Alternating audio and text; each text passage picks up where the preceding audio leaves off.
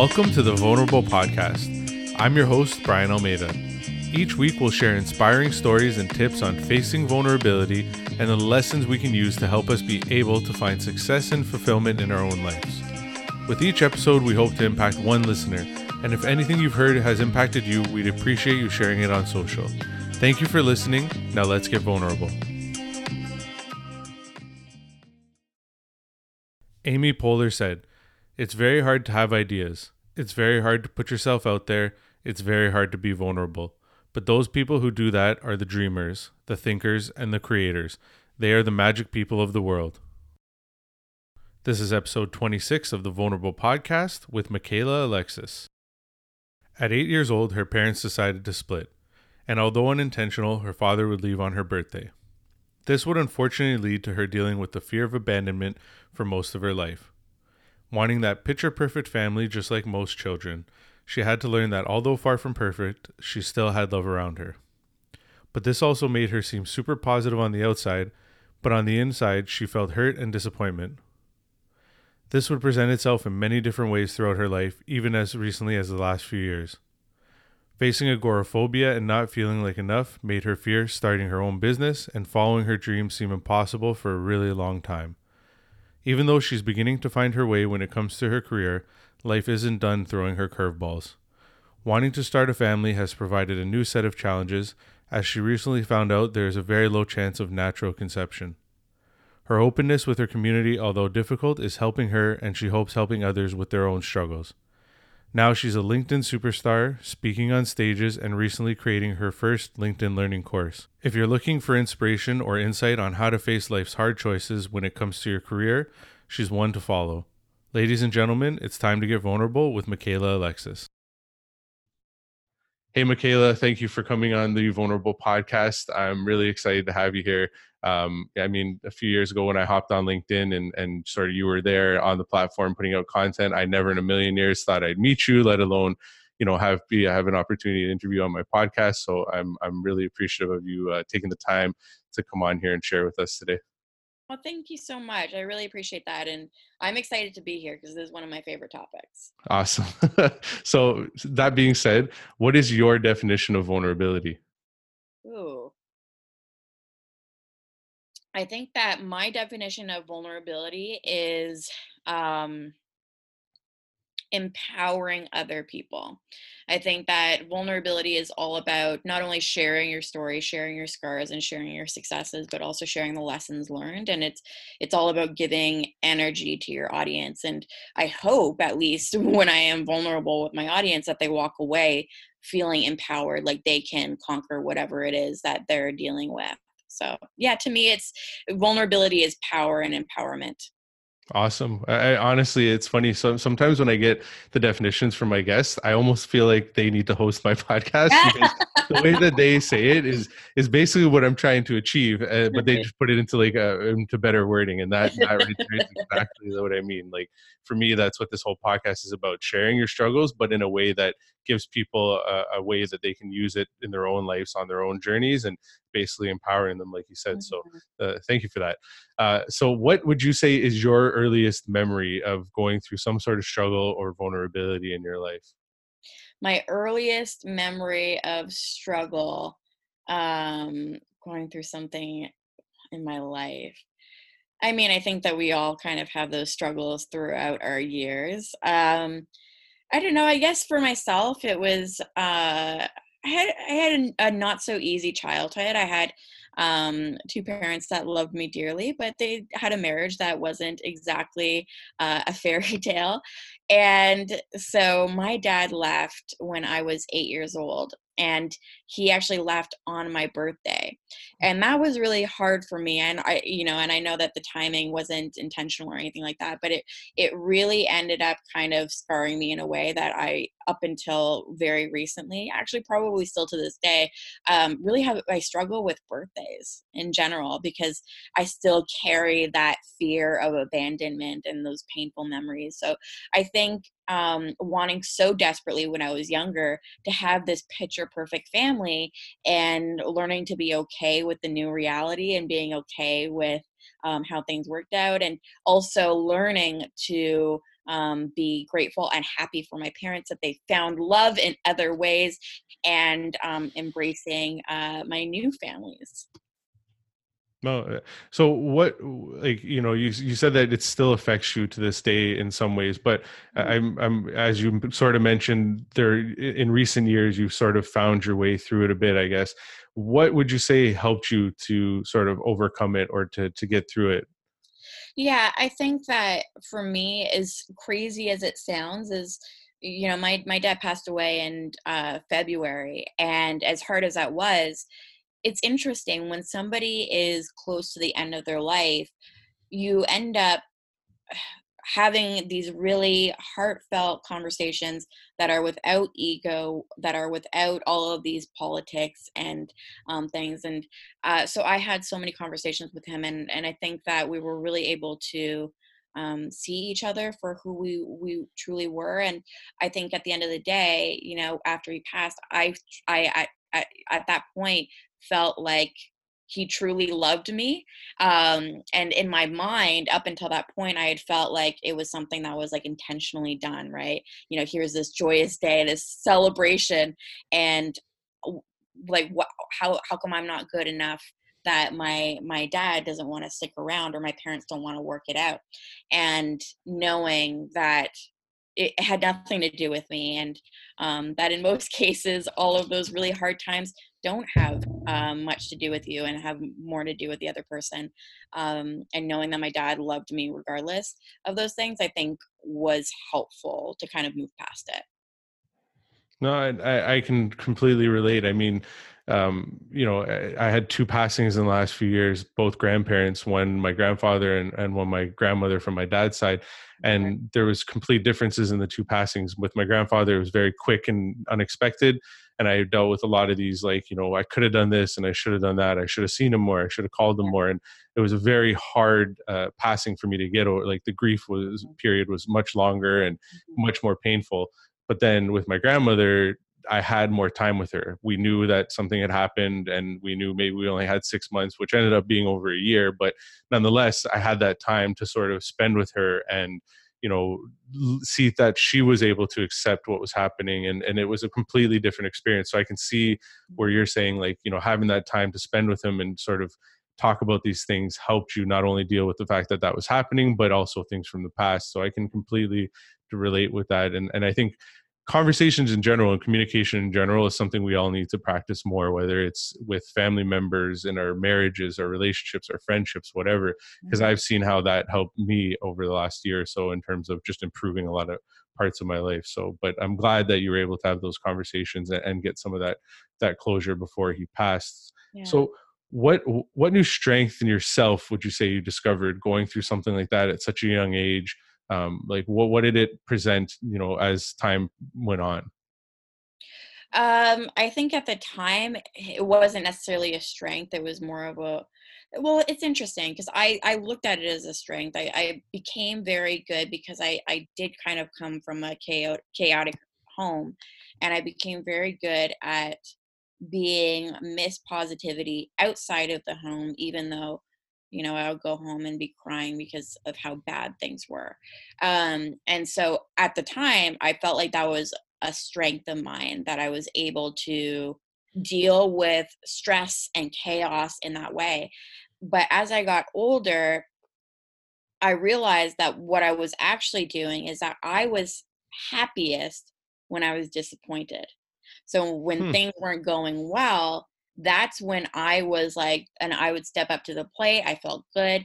And I've realized over time that, and that's morphed into all sorts of, I don't want to say terrible things, but in roadblocks in my career and in my life, because I am most comfortable when I'm disappointed. That's not a good home, emotional home to Yeah. be in, right?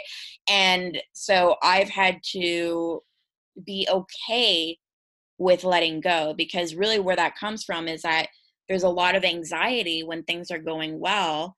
And at least for me, it's always been, okay, well, when are things going to fall apart? Because growing up, things always fell apart. When things were good with my parents, at some point things were going to fall apart, right? Even when things were going good, like with me in school. That's when I developed agoraphobia. And so I've always kind of been waiting for the other shoe to drop.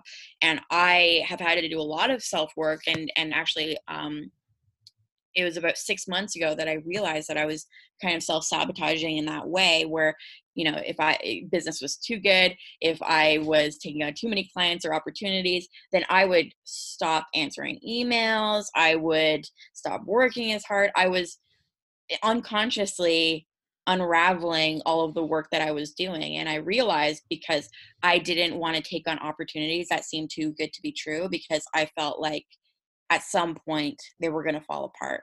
And so I think noticing those patterns and those habits has eventually turned back into a strength where I have decided to move out of self-pitying zone and into a much better place where I have to let go of the control and know that sure, things might fall apart, but maybe not. Maybe this is the stepping stone that's going to allow me to achieve all the dreams that I've ever wanted, right? And so allowing yourself to be happy. It sounds so crazy when I say it aloud, but like allowing yourself to be happy, allowing yourself to enjoy the moment has been a huge learning curve. I'm sure that there's probably somebody that's out there that's dealt with, a hard childhood or hard times where your mind becomes used to whatever it's surrounded by. And I think that if you're in those situations long enough, then it's really hard to be in any other place, right? It's Yeah. hard to have a job that you like. It's hard to be in a good relationship. It's hard to make a lot of money when you are so used to being broke and living paycheck to paycheck. So that to me has probably been the biggest lesson that I've learned over the past year, is just to allow myself to let go. Because as I've seen, even with my dad, you can't control this stuff. You can't control life. Things are going to unfold the way that they're supposed to unfold, and you have to just allow yourself to live in the moment and enjoy it. I couldn't agree more with everything you had to say there. And I've been through multiple of the same things in terms of like just being miserable because of my job and how that affects other parts of your life, and just coming to the realization recently through meditation, through reading a lot of books and everything, that that you have to, like you said, you have to enjoy now. You can't worry about what's going to happen tomorrow or 5 years from now or even what happened before, because all those things will just mess you up and keep you like to yourself. I mean, for the last 10 or so months when I sort of disappeared from social media, it was to do a lot of that work because I wasn't feeling like myself. I was putting myself out there, but it was only like half putting myself out there, and there was Mm. that negative self-talk that was still happening. So here I was being Mr. like motivation and positivity for people, but then at home I was like, I don't know if I actually even believe what I'm saying. So I understand where you're coming from. I guess the one good thing though too to take from what you said is that I feel like you were saying that you're able to be positive outside of the situation, but I feel like that positivity is stuck with you, because the one thing I've noticed about you since met you, I guess, on LinkedIn, you could say, is that you're a very positive, or you put out a very positive vibe. Like you're usually smiling in any video or picture you put out there, and that's a good trait to have. I mean, whether you are going through struggles at home or aside from what you're showing, just having a positive attitude can help a lot. And I know for me, most of my life, I've just been Mr. Positive, and it's just helped me sort of avoid a lot of stresses and stuff that I think a lot of other people deal with. So again, I think it's good that you were able to have that then and then work it to where you've got it now. So kudos to Yeah. you. Thank you. Yeah, I feel like the difference is that when I was younger, the positivity almost felt like a survival mechanism, if that makes sense. Hmm. Whereas now I am genuinely like, I look at and I can tell the difference between when I'm like genuinely like feeling positive and feeling happy, because I look at myself and there is a difference between the two, where you're just trying to survive versus being so grateful for the moment that you're in that you just glow. You know what I Yeah, mean? yeah, yeah. Yeah, no, definitely know what you mean there. But I won't get too much into my own story because the interview is about you, but I definitely know what you mean. So what sort of this next question is one that I'm trying to reformulate, so bear with me. But I used to ask people, how many times did you say you faced struggle and vulnerability in your life? The problem with that question is that it's all in context to your life. You could Sure. say a lot, but then what is that in comparison to other people or other situations? So what I'm trying to get at now is more so like, what and I think you've touched on this already, but what emotional, physical, like what sort of tolls did this struggle and vulnerability that you faced throughout the years? And I know if you have other stories that you don't mind sharing, I'd appreciate that. But what would you say, like what sort of toll has it had on you to sort of face these things over the years, whether it's your parents splitting up or other things that you faced as you got to this point? Um, what sort of toll has it taken on me? Uh, I mean, at the end of the so my current struggle right now, and we've talked about this a little bit, is the fact that I decided a little over a year ago that I was finally ready. Like my career was in the right place, like everything. Like my husband and I had bought a house, like all of my plans had fallen into place. So I was like, I'm ready to start a family. But here's the thing, again, going back to control, you don't get to decide how your story is gonna be laid out. Things will happen, and you have to be willing to embrace whatever unfolds. And so, my husband and I have struggled with fertility. I have endometriosis, so I was recently told about a month ago that my chances of conceiving naturally are about 5%. And even now, like I can hear as soon as I say that, the doctor telling me 5%, 5%, 5%. And that's hard if you are, and high achievers are like that. You like to control your day, right? You can have your morning routine, you can control what's in your body, you can control these things, but there's some things that are just not in your control. Like we've already talked about it, what happened with my parents. I can't force them to be in love. I can't force this like perfect nuclear family that I had imagined or saw on TV. I can't force myself to become a mom. I can't hustle my way into parenthood. And so that's something that I've really struggled with, but I'm also trying to embrace the season of waiting, right? I know that right now the chapter that I'm in is not of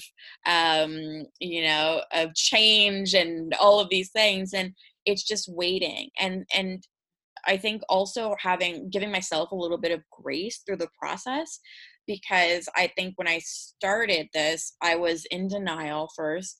Then I was really angry, like really angry. I would look online, I would see all these people that seem to just be having kids like left and right. And I'm like sitting here like, I can't even have one child. And and then it turns into envy and all these other things. And at one point, I just kind of pretend like none of this was happening. And when I finally went to the fertility doctor, got the information that I needed, I just allowed myself to be angry, to feel all the things. And even now, I basically baby myself emotionally, where it's nice to be positive, and a positive attitude does go a long way. But sometimes there are situations in your life where a positive quote, or these sayings where everything happens for a reason, it just doesn't cut it. And you need to allow yourself to sit on the bathroom floor and cry or yell or be angry or whatever it is that your body and your mind needs to make it to that next chapter.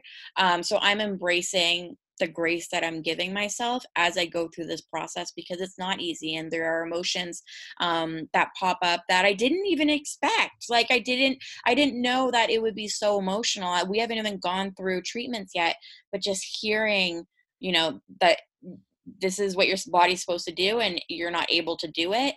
There is so much shame as a female when you are told that your body can't do what it's supposed to. And that's something that I didn't know or understand until I've experienced it. So I'm just embracing, you know, those feelings and talking about those feelings. So I know for me, when it comes to all of these things, anything that I've had to overcome in my life, the way that I've been able to is by being open about it. So I know that a lot of people talk about vulnerability like it's this selfless act. And in many ways, it is. It's hard sometimes to talk about some things that you're going through and to give energy to somebody else. But it's also so beneficial for your mind, body, and spirit. It really is. I don't know if I would have been able to, I'm going to get emotional and just talk about it, but talking about my dad passing away, and having people kind of follow along that process, and being able to be open about my grief, and then also talking about my fertility issues this year. I don't think this past year, which has been one of the hardest of my life and career, I would be able to get through it if I hadn't been so open and people hadn't been reaching out to me and sharing their own experiences. I really don't. I, I think that the biggest point, and then this has come up in other episodes that I take from that, is that we're not alone. There's a lot of people out there that are going through the same things. And when we find that relatability, it helps so much. When I lost my job, as much as it's not anything in comparison to what you've gone through, when I lost my job 2 years ago and I started putting it out there and I realized, okay, I'm not the only one, in the Oh. moment, it feels like it. It feels like you suck and like there's something wrong with you or whatever. But then you put it out there like you're saying, and you realize, wow, I'm not the only one. When I put out stuff about even like my marriage and what was going on there, same thing. And and it's really interesting too. Like I found that not only has it been like external people and like people online, but my own parents, my mom, my aunt, they've been Mhm. following along a lot of the stuff that I put out there, mostly through Facebook, because that's where all our moms and aunts hang out. But anyways, nonetheless, they, when I put it out there, they've come to me and been like, wow, that was like really brave of you, and like, here's something that's happened or whatever. And it's really interesting that, Mhm. like you're saying, we worry about it, but then you put it out there and you realize, well, this isn't such a bad thing after all. And aside from that, I think the other thing to take too is like suppressing it is definitely like the probably worst thing you can do, because you'll just bottle it up and then years from now it'll all come out at once and then people will be like, what the hell? So I definitely agree, like put it, like whether it's putting it out there to everybody or just putting it out there to close friends and family, whatever it is, you got to talk about it, I think, because like you said, if you just hold it in, or and if you don't get it out there, you're not open, it's probably going to Mhm. be a lot harder to deal with. So Mhm. Yeah, I think that when you are open about the things in your life, you inadvertently give other people permission to also talk about their life. And I agree with you. I have friends and family that we've known each other, but we've never seen each other in that way. And just talking about some of the things that I talk about has improved my relationships, not just like online, just people messaging me, but offline as well, where I can have real conversations. And I think that matters. I think that, when we talk about vulnerability, we're talking about our audience and we're talking about ourselves. But I think that at the end of the day, we have a human duty to try and release other people from the things that are holding them back. And in many ways, it's these deep, dark truths that people think that they're the only ones dealing with it, and they just need you to voice your pain so that they can finally acknowledge theirs. And so I think it goes beyond just a content strategy or posting online. It's a human duty that we have to each other to remember that we're all connected. no, I couldn't agree more. Like when I started out on social, there was no strategy. It was just doing exactly what you're saying, putting it out there and just letting it sort of be. And whoever comes to me and whoever it connects me with, great. And however I can help them, awesome. And that's how it all started for me. And that's when I felt the best about it. When I started like, Yeah. chasing like money and a brand and all this sort of stuff is when I started feeling weird about it. So I couldn't agree more that that we do have that duty to help each other. I mean, I've heard over and over again through books and podcasts that I listen to that the best things in the best things in life happen when you're in service to others.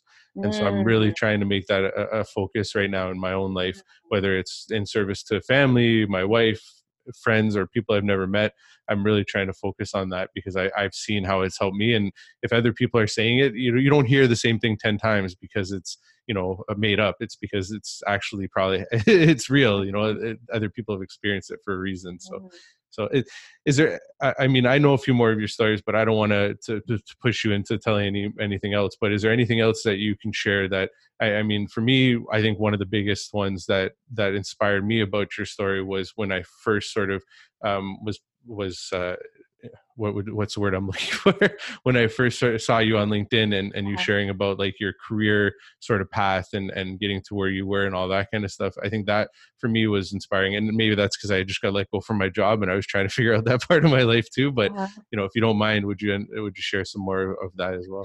I mean, yeah, I haven't had a straight line of a career at all.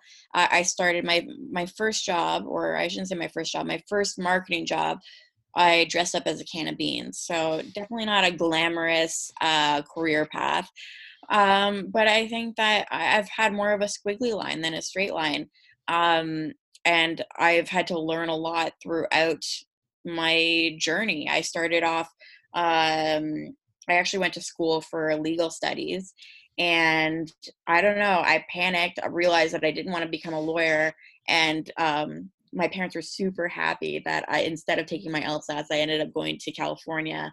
Um, Spent some time bartending, um, basically did the polar opposite of what I'd done for 6 years, and started cleaning toilets and urinals from there, dressed up as a can of beans at one point, and then just kind of kept experimenting and learning more about myself as I went along.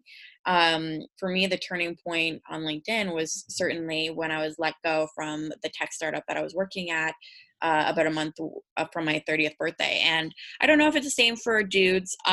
For women, you start to think about where your mom was at when you my mom was like pregnant with, I don't know if she was like on the second or the first. Anyways, she was with child. At that point, she had a house. Her husband was a doctor. She had kind of her stuff together. And so I started to kind of think about, well, look at where I am. Don't have a house. I don't have a stable career. I certainly don't have a family. I've got one puppy and that's it. And so I felt like a failure. And there's a lot of things that can come from, I think, those really hard, dark times where you can do one of two things in those scenarios. And I've been in those, I'm sure that you can probably relate to this. You have a choice at certain times in your life to choose comfort and security, or to choose greatness. And sometimes that means being courageous and doing something that you haven't done before. And so at that moment in my life, I decided to change it. I was fed up. I tried to change it. Instead of sending out resumes, I decided to start writing on LinkedIn and start sharing some of the experiences that I was having, and also really trying to be of service, like you mentioned, just reaching out to people saying, hey, this is what I have to offer. Here's some tips for how to use social media better. I was just giving whatever I could. And something really incredible happened through that process. I was blown away when I first mentioned that I was going to not send out any resumes. I was just going to rely on community to land my next job. People that I didn't know started reaching out to me saying, I don't know who you are, but we need somebody that has your attitude in our business. And it's so funny to me because I'm like, I just had nothing to lose at that point, right? And so I ended up getting like 4 job offers in like a 2-week period, which I'm sure as a job seeker, that's not like something that typically happens. I know when I have left jobs before, it's taken me like 2-3 months, maybe Yeah. longer. And I'm certainly not having people like climbing over each other to try and offer me positions. And so at that point, I felt like I had stumbled upon something really amazing. And so I wrote an article on LinkedIn called How I Landed My Dream Job in 2 Weeks. And again, the intention was service. I had all these job seekers that were kind of following along and people that were invested in my story at that point. And so I just wrote an update basically being like, hey, here's where I landed and this is how I did it. And I was blown, like I remember the day because I had to go get a police check and I went and got groceries, come back home, and I try to open the LinkedIn app on my phone and it just keeps like closing. And I'm like, okay, well, like LinkedIn is Yeah. glitchy. So I'm like, something's wrong with the app. I go on to the desktop version. And I don't know if you remember this, but like in 2016, you had all these advanced analytics of like who's looking at your profile. It also Yeah. showed a graph of like how much your traffic is climbing. I couldn't open up that analytics section. So when I talk about like viral, this is like a different level. Like I could not open certain sections. Like LinkedIn just didn't know what to do. And I knew, like, because I opened up my messages and like within an hour, LinkedIn had reached out to me asking if they could reshare my story and send me a box, like congratulating me on this new job. And I look in the corner to see how many connections like I see like there's a new connection ad, so I go to add the new connection, and there's like 13,000. There's like 13,000 pending connection requests, and I'm like, what is What did I happening? just do? But I think that was like my aha moment, because I realized in that moment one of two things, is that service does matter. Like you're saying, there are magical things that can happen when you have the intention of serving and leading others and helping others. And two, I realized that there's an incredible amount of power in vulnerability and sharing your story. Like the post that I had done wasn't about me bragging about what I had achieved. It was about sharing the lessons that I had learned with others so that they could achieve that. There was nothing braggadocious about Yeah, yeah. any of No, it. I remember. Yeah. So that I think that's what is that the story that you're thinking Yeah, of? yeah. No, I mean, I like I said, I remember it because I remember reading that article, and it was part of what started to shift my way of thinking. Because although I was around the same age, I was like 31, I think, when I got let go. Although I didn't compare myself to my mother, I did compare myself to just life in general, and saying Sure. like, I'm 31 years old. I thought by 31, like I'd have my dream career, I'd have Yeah. this, I'd have that. So I completely relate with where you were at that point, Mhm. because like for like the first probably week after it happened, that's all that went through my head is like, what's wrong with me? Like, why don't I have my dream career? What is my dream career? Like, a million questions hit you. And I just remember reading that article and going, okay, so I'm not the only person that's here. Right. And then it was just sort of like you said, there was those parts in there that just talked about like what you did, and how you sort of overcame it and how you worked through it. And it was inspiring to me. And your entire journey, if I'm being completely honest, has been inspiring to me, and I'm sure other people as well, because it just sort of brings back that whole thing of like, you know, you might, everybody starts somewhere, right? And although at one point you were cleaning urinals and toilets, now look at what you're doing. And that's inspiring, I think, for me and a lot of people, because we all get to these points where we're like, am I ever going to get to where I want to be? And the Mhm. truth is you can, but you have to decide. You have to make that choice, like you said, to be courageous and to take the chances and to take the risks. And when you do make that choice, I think that's where all the magic happens. Like I was saying a lot last year, like nothing good happens within your comfort zone. It's all outside of your comfort zone. And once Sure. you get outside of it, and you, even if you just a little bit, you start to realize, Yeah. okay, well, wow, this is actually feels good. And then you do it a little bit more. And then, you know, like my next thing is to jump out of a plane, because that's one of my biggest fears is heights. So I'm like, Oh if I want God. to get out of my comfort zone, I Oh. got to do it, you know, all in. so, Yeah, so I I understand. know a lot of people talk about self-love, like that's like a big key word of 2019. And I don't think that you can have true self-love until you can recognize your own abilities. And I think that a big part of that, I'm telling you, I have never been more in love with myself than when I do something that I thought I couldn't do. Like to Hmm. me, that's true love, because you realize your own abilities and you're like, I'm a badass. Like I'm a superhuman. There is no greater feeling than being proud of yourself.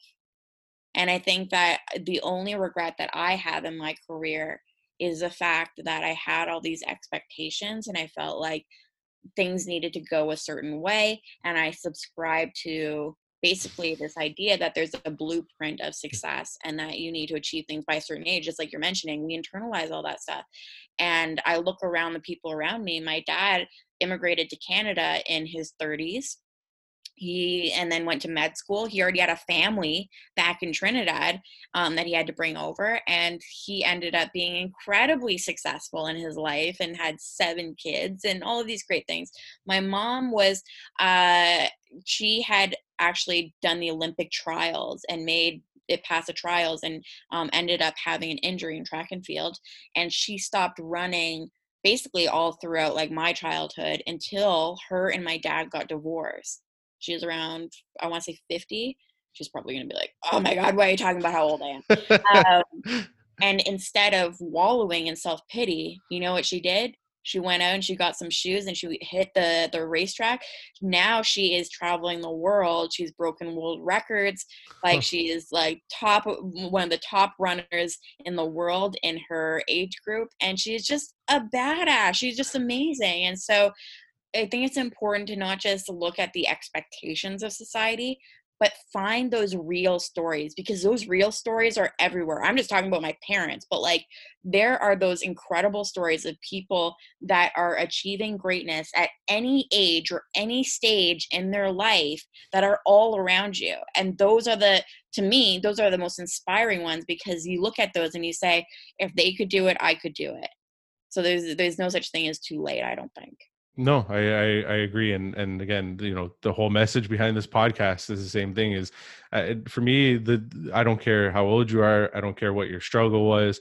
I'm going to have you on here because I want to give different perspective to different things, right? Whether it's the age that you did something, whether it's a physical disability maybe that you had, or an emotional struggle, whatever it is. Like I want to give the diversity to vulnerability and to the just to the lesson that, you know, these struggles are not, I feel, at least, again, in my opinion, I haven't done any study, you know, on this or not, whatever, but I feel like 90% of us, if you really think about it, your struggles are what got you to where you are. It's those things that you had to go through that push you to get to where you are now. But a lot of us just don't make that correlation. We just Mhm. somehow think it just happened or whatever. And then Yeah. if you were to look back, and that's what I'm trying to get through with this podcast, is that you can learn something from these struggles. You can learn something from these vulnerabilities. And if you really look at it closely, it might be the thing that's going to push you forward to the next step or whatever it might be. So I definitely agree with what you had to say there. So how would you say that everything that you've been through throughout your life up until this point, how would you say it's all helped you get to this point? Well, I know, especially when it comes to agoraphobia. So for those of you don't know, agoraphobia is essentially, it's a phobia that you have a fear of crowds in public spaces. And so I was basically like, I really struggled even leaving the house for about a year and a half. Like I couldn't go to restaurants, I couldn't go to theme parks, I couldn't go to movie theaters, like all the things that we take for granted. And I know that that experience has done a couple things. It's made me really, really grateful for every day. Like the fact that now I can travel the world and speak on stages and do all these things that I never thought possible is such a joy. But the other thing that I learned in that process is that, like we've talked about earlier, there are points in your life that you have two decisions. Like for me, it was, I remember standing on the train, and what happens when you have agoraphobia, it might be different for other people, but for me, I would become physically ill being around other people. I would have actual breakdowns if I was in crowded spaces. I would just get really panicked. And so I really struggled being on the train. So I'd have to take the train to school. And usually I couldn't get past like the first stop. I would get off and then I would have to go back home. And there was at one point I had studied for weeks for an exam, and I get on this train and I feel myself starting, my whole physiology is changing. I'm about to have a panic attack. And in that moment, I had to decide, I've studied for weeks. I have two choices here. I can either go back home right now, fail the class, probably not graduate, and this will all be a waste, or I can stand on this train in the midst of a panic attack and say, screw it, I don't care who sees me as weak, because I'm still going to go into that room and take that test. And in that moment, just as quickly as I had developed agoraphobia, it disappeared. And I think that I learned in that process that, we tend to think that the people around us or the circumstances around us have the most power in our lives. And I'm telling you that your brain can make you afraid. Your brain can prevent you from doing the things that you need to do or that you should be doing, or that are going to help you conquer all of your goals. Or you can say, no, I understand I'm afraid, but I'm going to do this anyways. And so I have those feelings, there are lots of times where I'm panicked, pretty much every time. I mean, I'm a speaker. So if I wasn't nervous before I got on stage, that'd be kind of weird. But I know at this point that I have the power to choose to do something, even if I'm afraid. No, it's funny because as you're talking right now, like our mutual friend Chantel Sumis, a lot of what you're saying is stuff that came up in her episode too, where we talked about this whole thing of like, you're the only person in control. Like you can blame it on everything else. You can blame it on your health. You can blame it on people. You can blame it on whatever you want, but only you have control to make a Yep. change, to make a difference, to do whatever you want. So again, completely agree with what you're saying there in terms of like it's all up to you. And I've noticed that too, again, like reading books and stuff like that, like how much power is up here is It's crazy. crazy. Yeah. Like, I don't think people realize that you can make yourself physically ill, but you Oh could yeah. in any situation. If you start thinking about, oh my gosh, this is a threat, your body will go into fight or flight mode, and you can make yourself physically sick in any scenario. Yeah. Oh. But you can also say, okay, I see that I'm afraid, but I'm still doing this thing. No, I read this book called The Buddha's Brain, which when I say the title to people, everybody thinks I'm turning into a Buddhist and like whatever. And I'm like, no, no, no, that's not at all what it is. And it's basically this guy that wrote a book on neuroscience, but in with a twist on it that does talk about like Buddhism and meditation. But what I took from the book was how much control your brain has over your body. And the reason is because as I was reading through it, so my wife sort of had she had a little bit of like that IBS issue, like issues with like her stomach and digesting certain things. And Mm-hmm. what I noticed as I was reading this book is it talked about like your stress levels and how certain stress levels can affect certain parts of your mind, and then that can affect parts in your gastrointestinal like system. And I was just like, that's nuts. And literally as my wife started to sort of work through it and stop stressing from work, it started to disappear. And I was like, this is crazy. Cause like I'm reading it and then I'm seeing it happen. So it's Mm-hmm. just nuts. And then even like another book I read was called The Art of Happiness by the Dalai Lama. And it talks about how if you have, and I talked about this, I think in Chantel's episode as well, is that unwholesome thoughts, which are thoughts of like hatred and anger and all this kind of stuff, actually can cause more cardiovascular issues. And so Mm-hmm. most cardiovascular disease is caused by, the amount of anger and this and that you have in your life. And I was just like, this is crazy. Like, this is absolutely nuts that your mind actually has this much of an effect on every little part of your life, whether it's your body or your exterior, whatever it is. So it's, again, it's, if more people I think were to understand that, I think we'd all be thinking a little differently, Well, in I my think it's opinion. interesting. I mean, I know for myself, like I always struggled with anxiety, and sometimes the anxiety is, our conscience telling us this isn't, you're not where you're supposed to be. This isn't the right job. And so sometimes we like just ignore it and we're like, medicate more, medicate more, medicate more. And it's like, if you're having breakdowns in the parking lot, that's a pretty good sign that it's time to move on. I don't understand why, and I've been there too. So, I can relate.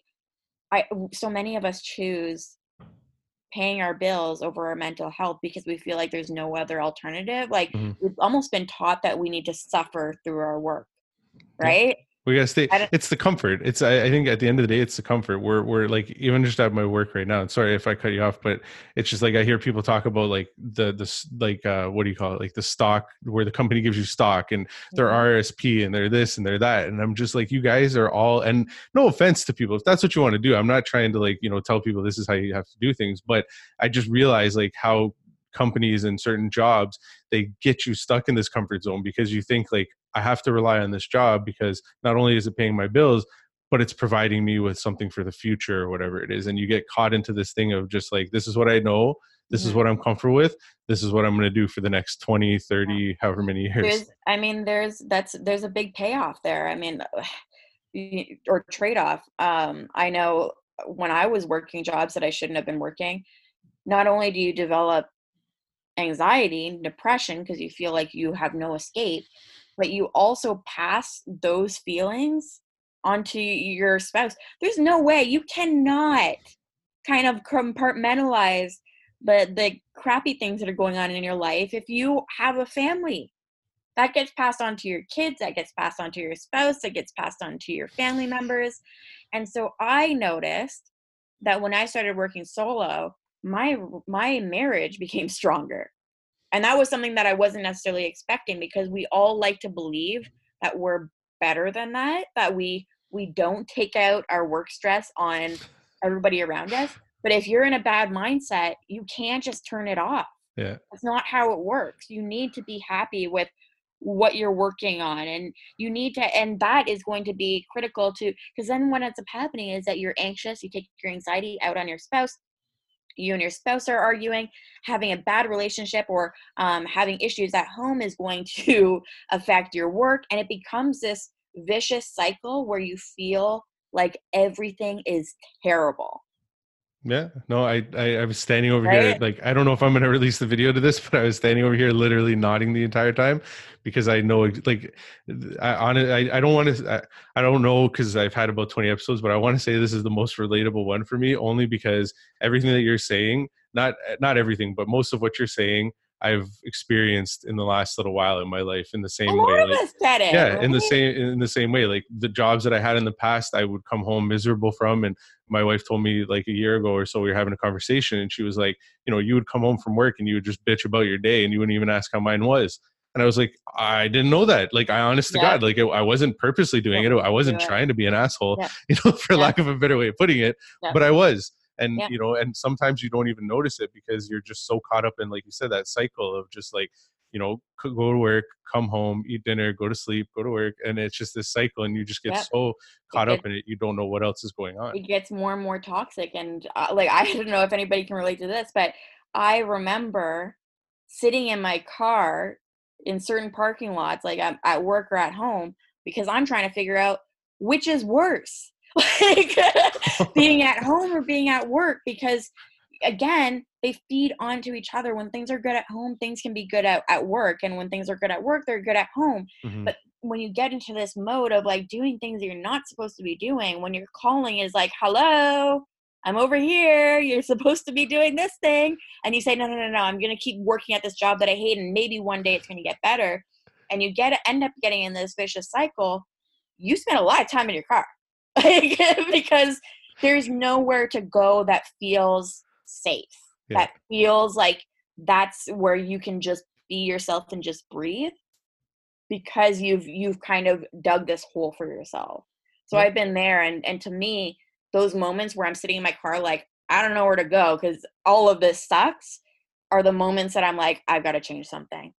Yeah, no, I mean, and I think there's other ways that people cope with it too. I mean, whether it's sitting in your car, whether it's coming home and drinking, you know, half a bottle of wine, whether Going to the it's, you know, bar, yeah, going to the bar, whether it's indulging in other yeah, things. I mean, I've done a few different gambling, things. Yeah, you know, it could be even drugs at some points. You know, like yep, I've been there, you know, in a yep, few different ways, and so I get it. You know, it's you're trying to find that escape when the only escape is getting yourself out of that situation, which again, like we said, is harder to do, but sometimes it takes that courage to do it, to actually, you know, make you realize like, holy cow, like there was better out there for me. I mean, and you know, like I said earlier, like I'm not trying to say everything's for everybody, but like I think sometimes, like I said, when you get out of your comfort zone, when you do something uncomfortable, you end up finding out a lot more. Like even for me taking this job that I'm in right now, it's physical labor. I spent years in sales, sitting in an office all day. And now that I do this job, I'm like, wow, now I have another skill. And because it's a physical labor job, and because I only work certain hours and I punch in and I punch out, I've realized I can still do something to make money, but it's not affecting every other part of my life, because right, when I punch in, I work. When I punch out, I'm done work, and that's done, it. Whereas a lot of other careers, you know, you might come home from work, but it doesn't mean you're done work. You could done. still be working for another 2, 3. So it's interesting, like I said, how when you do things that you're not necessarily comfortable with, or that you wouldn't have usually done or thought about doing, how much you can actually learn from them. So Yeah, I again, think that everybody should almost be like a doctor in their own life. So like one of my first jobs, when I realized that it was time to leave, it was because basically I felt that numbness. It's like no place feels safe. Like I don't know what's wrong, but everything feels wrong. And so I almost like here's the symptoms. It could be one of these things. I don't know what it is because everything just seems terrible. And so the first move that me and my husband did, or he was actually my boyfriend at the time, is we were living downtown. And that to me was kind of contributing to my anxiety. So I'm like, okay, the first step that I need to do is to move away physically from the source of stress. And so I moved from downtown to the country-ish area, the suburbs. And immediately I would actually feel, as soon as I got to a certain point outside the city, I'd start to feel more calm.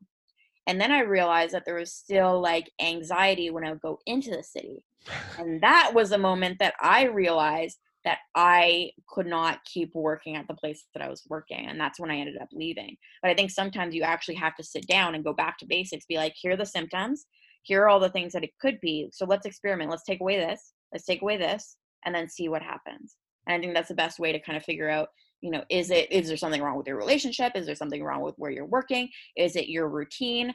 Because it could be a whole bunch of different things. No, definitely. Just out of curiosity, did you do any journaling throughout the time that this was going on, or do you do journaling now? Or I'm I just, I listen, my journaling is a note section on my phone. oh, So it doesn't matter really. I'm gonna have to put it Yeah. in my will somewhere that like someone's gonna have to go into my phone and just delete all of my notes.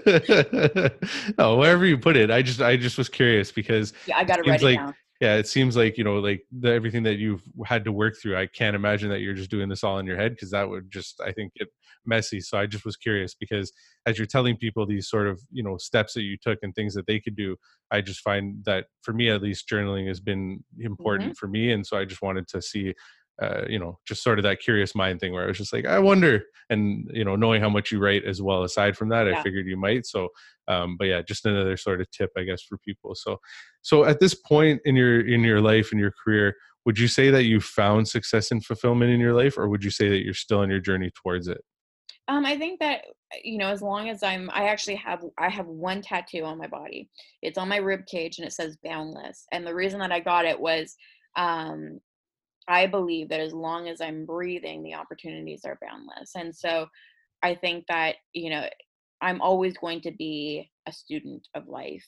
And I'm very happy. I'm like absurdly happy, to the point where sometimes people will ask me about like what I've been doing and what I'm up to, and I get emotional because I never thought that something like this existed. I always thought that you either needed to like your job or make a lot of money, and I didn't know that you could actually make a living doing something that you genuinely enjoy. And I feel so grateful for that opportunity.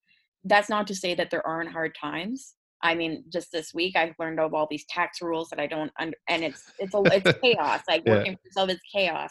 And so there are certainly moments, and there have been over the past year, where I wonder if I can continue doing this. When my dad passed away, when you're the only one that's working in your business, that's really hard because everything stops. Um, and it's hard to continue working when you feel that way. So there are definitely hard times, but I think overall that doesn't compare to the fulfillment that I have of being able to wake up every single day and genuinely be doing what I love. I mean, I've got a dream board right beside me for 2019, and almost everything that's on there, from um, maybe minus the working out 3 times a week. Um, oops. Let's say everything other than body, but even with body, because I've been doing keto since May, so I've been a lot more conscious of the things that are going into my body, and just treating my body as a temple, especially as I go through this fertility journey. So much of that's on there is now complete, and I expected that to take like a decade, and so to look at it and be like, even though those days where I'm like, oh, gosh, I'm such a failure, I can't do this, I look at this thing, I'm like, oh my gosh, I did all that. That's amazing, right? Yeah. So, and again, I think it goes back to being proud of yourself and setting goals that are for you.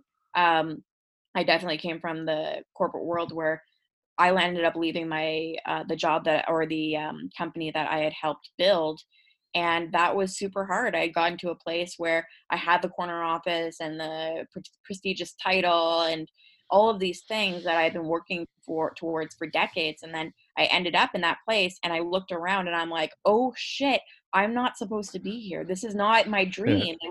It was what I thought I was supposed to achieve.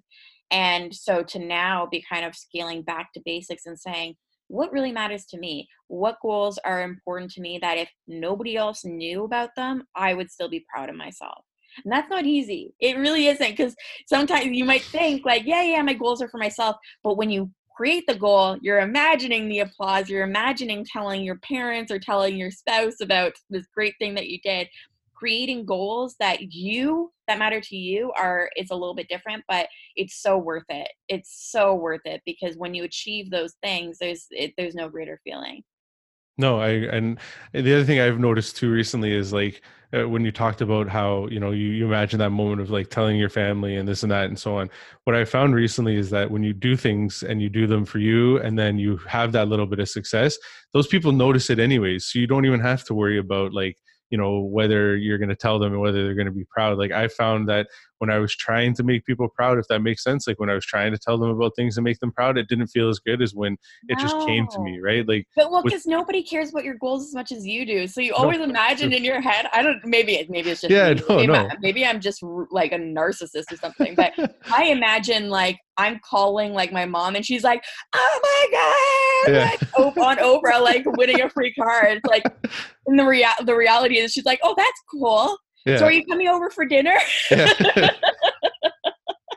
And I'm like, No. "Damn it, that took me 6 months, mom."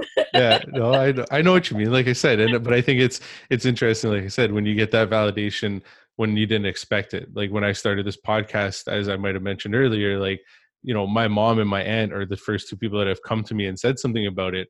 I never expected that in a million years. I thought, as parents, they're going to look at this as like, oh, that's a great hobby. I hope you're having fun, Brian. But then they come Yeah. to me and they're like, oh, I listened to this episode and it actually made me think about things differently. I was like, oh my God. I'm like, these are like the people that I didn't expect Yeah. to have an impact on and that I am. Right. So it's Mhm. it's interesting, like I I said, love where, that. you're doing things to maybe make people proud. And what you don't realize is that they actually are proud. And anyways, we could get into a You whole got to nother make thing about yourself this. proud first, Yeah, though. Like, I know 100%. even for myself, one of the biggest lessons that I learned, especially after my dad passed away, is to really take advantage of each and every moment. And the fact that I work from home, sometimes we get stuck in this like work mode where we're constantly just grinding away and we miss moments, right? I have Hmm. 2 dogs at home, and there have been weeks where I just didn't walk the dogs and just focused on work. And ever since my dad passed, that's one of my goals, is just to walk my dogs in the morning, walk them at night, and keep the phone away, like put the phone in my pocket and just enjoy the different seasons with them. Yeah. And so that seems like such a maybe a small goal to other people, but it's not easy. It's not easy to make a goal of being more present. But I think that's probably the goal that I'm most proud of. When I talk to my husband, like when we have dinner, we put the phone away. We're not watching TV. We actually speak to each other. Yeah. Little things like that, that to me really, like, that's what makes my entire day and what makes my entire year. No, I couldn't agree more. I've been off of it for a little while because we just got a new puppy. She's like 9 weeks Aww. old. Yeah, and so but for like a couple months before we got her, I was waking up at 5 a.m. every day, and I was doing the 5 a.m. club routine. I don't know if you know Robin Yep, Sharma and his new book. I read yep. it, and then I was like, okay, I'm going to start this. So I was getting up at 5 a.m. every day. I was walking for 20 minutes. I was journaling for 10. I was meditating for 10, and then I was reading for 20 minutes, and my phone would stay away, like you're saying, except I think I use it for a timer, but like I Mhm, wouldn't touch mhm. social, I wouldn't touch email. And then even for like an hour after I finished the routine, I still wouldn't touch it. And now, like, even when I charge my phone at night, I charge it in my kitchen. I don't charge it anywhere near my bedroom. And even Yeah. with my wife, like, she used to watch TV every night before she went to bed.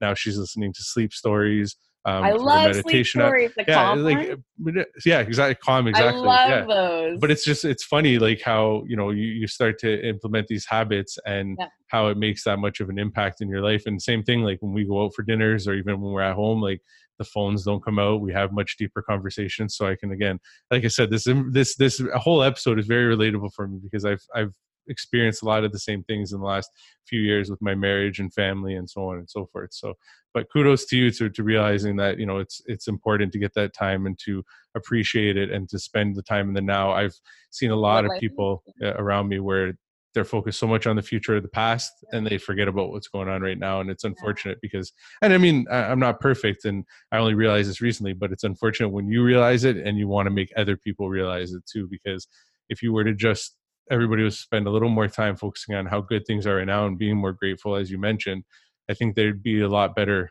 off in their lives, at least in my Yeah. opinion, again. Yeah, we always think that we have more time, and I think that sometimes those really hard realities, like experiencing loss, especially when it's unexpected. My dad passed away within a month, and that so it was like we had a little bit of time, but it was unexpected. Yeah. And that just, I stop myself anytime I'm saying, oh, I'll, next time I go to my mom's, I'll make sure to take more photos, or next time I go and hang out with my family, I'm going to do this. I stop myself from doing that now, because you don't know. Yeah. And so just enjoy the moments, take the photos that you're wanting to take, the trip with your family. I mean, my especially on my mom's side, I have been planning for such a long time of taking a trip with my mom. And so now we're really actually planning for next year going on a European trip. But like, do it now because you just Yeah. don't. No, exactly. I literally just said to my dad a few weeks ago, he's about to retire, and he was talking about like his dream has always been to own a Cadillac, and he was like, oh, but it might be too expensive and this and that. And I said to my dad the exact words where you can always make more money, you can't make more time.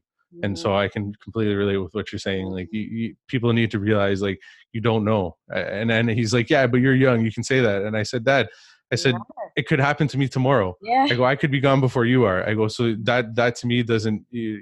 I don't even listen to that anymore because it doesn't make sense to me because I don't know, you don't know, nobody knows, right? So I can completely relate.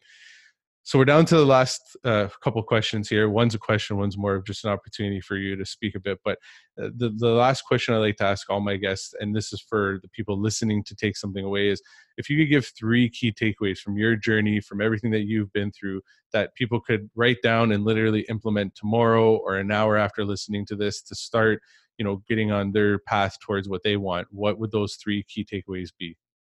I think probably the biggest one is don't wait.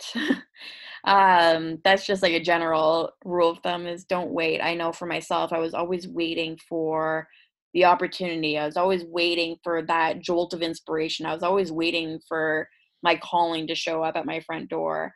And that's not how life works. You have to go out and chase it. And one of my favorite people on the planet, Judy Fox, who's a LinkedIn creator, she is all about clarity comes through action. And I love that quote that you have to act, you have to take that first step, and then you will gain clarity as you move along.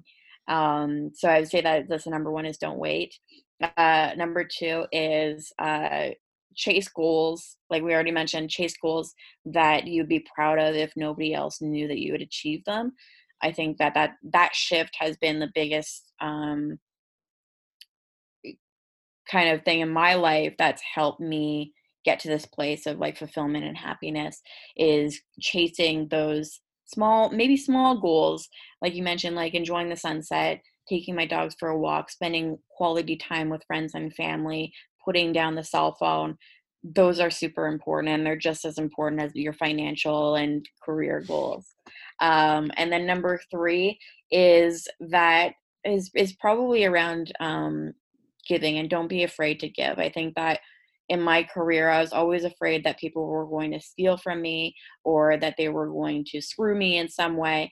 And I've learned in my own career that the more kindness that you share, the more generous you are with your genius and with the knowledge and experiences that you've had, the more it comes back to you. So don't be afraid to give and give anyways, even if it doesn't come back to you because it feels really good and it's a good goal to have.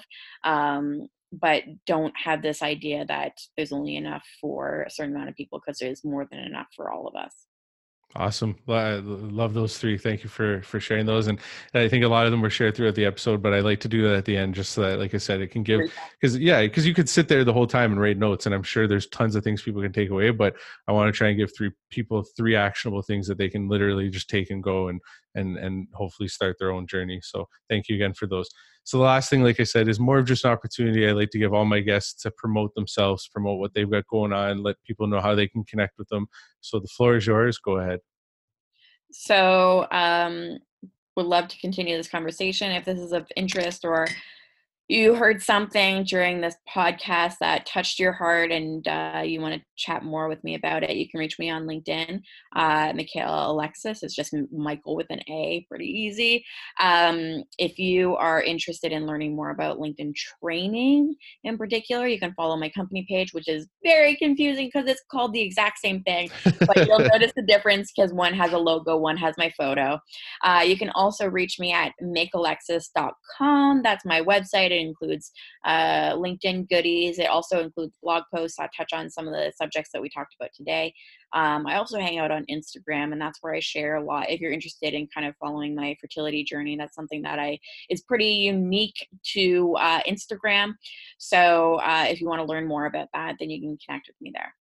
Awesome. Yeah, I'll make sure to put all that in the show notes and everything like that. And I mean, I can tell you just from people listening, I can tell you everything I've learned from Michaela, whether it's directly or indirectly, just through following her journey, has helped me. Like I said earlier, you've been an inspiration to me starting to go on my own journey towards this and everything. So she's definitely someone to talk to if you're in that spot of your life where you're just trying to figure out what's next or where to go. I would definitely suggest reaching out to her and seeing how she can help you. And even with LinkedIn, like again, I mean, I know a ton of people that have used or not used, I guess is the wrong word to say, but have just seen your journey and used it to help get themselves going and get themselves started. So definitely connect with Michaela 1000%. So Thanks, Brian. Oh no, not a problem. Thank you. Like I said, I really appreciate you coming on. I really appreciate you sharing so openly. It's not easy. I don't expect a lot of what people share when they come on here. When I started this, it was literally just like, I knew that there's a lot of people around me and myself even who have just gone through so much, but they've been able to make it out of it. And that's, even the title of the podcast with the word able capitalized. The whole point of that is to say vulnerability is your ability to move forward. There's something in there that is a strength. So thank you for coming on. Thank you for sharing so openly. Just thank you for being a friend and for everything you do for your community. And yeah, I appreciate you a lot. And hopefully, this will be one of many episodes, because I feel like every time I do an episode, there's something that was said where we can do a whole episode just about that. So thank you for coming on again. And yeah, I appreciate you taking the time. I appreciate you, Brian. Thank you so much. All right. Take care.